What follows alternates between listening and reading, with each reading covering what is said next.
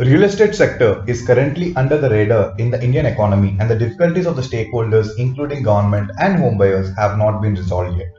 With the collapse of ILFS and DHFL, the concentration on this sector has increased multifold. With this overview, let us invite Mr. Kunal Phatangare, advocate from Nashik, also partner at MB Phatangare Legal Consultants and Services, to elaborate on the prevailing crisis in the real estate sector. Hi Kunal, welcome to Wilson. Hi Prakul, it's a pleasure meeting you. So Kunal, it's all in the news that the real estate sector in India is in huge crisis. What is your take on that? Yes Prakul, the real estate sector is indeed in crisis today. What we are seeing is that there has been a 9% drop in sales of housing market. People are not ready and willing to buy properties today. Further, the market sentiment index also indicates that the willingness of people has decreased below the radar of 50. Okay. This position we have seen earlier during the time of demonetization. So it is true that the real estate market is facing a crisis today. So this crisis of real estate sector in India, do you think it has an impact on the economy of the country? No Prakul. The real estate sector does not have an impact on the economy, but rather I would like to put it in the other way around. The real estate sector is the reflection of the economy of a country. The real estate sector completely represents how an economy is performing. If the economy performs well, the real estate sector prices would increase. But if it is not performing well, there shall be a surge in demand which would cause decrease in prices and further the collapse of real estate market. Okay, so do you imply that the economic slowdown of India is causing a reason, or is it a reason for the crisis the real estate sector is facing? Yes, the economic slowdown is one of the factors which has caused the slump in the real estate market today. Okay. What the economic slowdown has caused is because of the certain measures which government has taken, such as the demonetization, or the introduction of GST, or the increased vigilance against the corrupt practices today. What is happening because of all these measures is that the Indian business industry is facing a liquidity crisis. Today, because of demonetization and other digitalization measures, there is a severe cash crunch in the market. These industrialists are not equipped with liquidity today, because of which several problems are being faced. So, do you think it's a temporary phase that the country is facing in terms of the economic slowdown?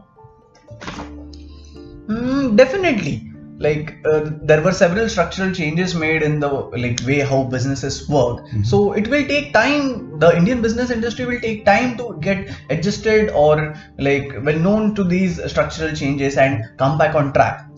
But it is indeed true that it is going to come back on track and with more rigor.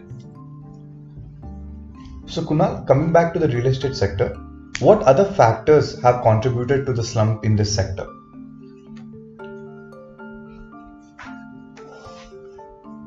It is an unfortunate truth in India that we have two economies. The other one being the black economy. To elaborate further, the real estate sector in India has a major contribution of black economy to it. Majority of the transactions which happen in the real estate sector today involve major portion of it in the form of black money. And because of demonetization, people are facing a liquidity crisis. People do not have raw cash in their hand today, which has affected the transactions. It has become nearly impossible to raise up so much cash to give in form of black money to the developers, and hence the rate of transactions have decreased today. Apart from it, and a report from the International Monetary Fund also states that in India, the housing prices to income index has increased. It has gone from 56 to 61, which says that the incomes of the people have not increased in proportion to the rising prices of the housing sector. Further, seeing all these housing finance cases, the India Bulls Finance Limited, the IF and LS company crisis, the DHFL crisis, it is seen that banks have a great exposure to the real estate sector and it is facing a crisis because of defaults. Okay. The NPAs in the bank have increased because of the housing crisis, because of which the credit facilities has been hampered. Okay. Today, if people want to purchase properties, the credit facilities are not available to them. It has become more difficult to access credit, because of which the real estate sector is also taking a hit on its sales. Okay. There are several properties which are being constructed in the metro cities and other 3-tier cities which have been completed but still not sold. Majority of the luxury properties have been constructed and still not being sold. So Kunal, keeping all this in mind, what measures have been introduced by the government to tackle this crisis in the Indian real estate sector? There are multiple measures taken by the government. The first I would like to point is the Pradhan Mantri Awas Yojana, in which the government has come up with facilitating the construction of affordable housing and plus facilitating the people with grant of 2.5 lakh subsidy for purchasing their first homes. The government is trying to take such corrective measures to reduce the slump in the real estate market and further facilitate its growth. Okay. Apart from it, looking at the present crisis, the government is also looking forward to infuse a 25,000 crore of capital in the housing segment.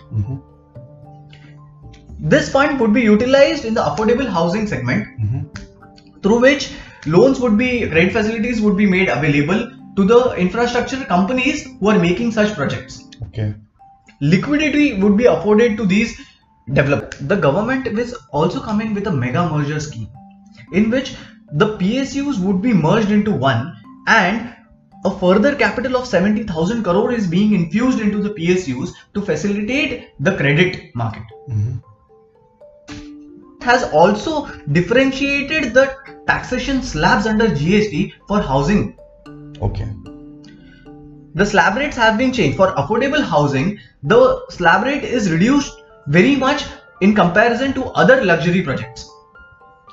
Okay. So Kunal, before we conclude our podcast, one last question. So we have witnessed the days when the real estate sector is in boom, and as on today it's in crisis. Do you think this cyclical nature of the real estate sector is inevitable? Prakul, what I feel is the real estate sector is not working in a cyclical manner. Okay. It is only the interventions we make to the market which causes the rise and fall in the real estate market. Okay. What I believe is that real estate market is an always progressive market. It will always grow if the market is not distorted by our interference. And coming back to track, this market is definitely going to come back soon. Okay. Whatever measures was taken by the government were major structural changes in the governance of the commercial transactions. Now the business industry will get adjusted to these structural changes and the economy will come back on track. Okay. And as the real estate sector is a reflection of the economy, as the economy starts growing again, the real estate sector will also start. Okay. Thank you so much, Kunal, for your time and the insights. So, to add what Kunal has shared, but from a different view, that is from the infrastructure perspective, even though government has come up with various measures to get the economy back on track, there is one complaint which we face, which we usually listen from the private sector companies who are undergoing PPP projects, that are the public-private partnership projects in the infrastructure sector. The major complaint is that the payments from the government are usually delayed. Because of the delay in the payment from the government, there is a risk of working capital management which they face, because of which the loan repayments take a hit, because of which the default occurs and gradually the companies become insolvent. So to ensure that the private sector is always encouraged to be there in the real estate and also in the infrastructure development of the country, the government should make sure that there are no delays from its side to the payments to be made to the private sector companies. With this note, we conclude this podcast. Stay tuned to We Listen. We will come back with more interesting points to discuss with Mr. Kunal Phatangare. Thank you, Kunal. Thanks for your time.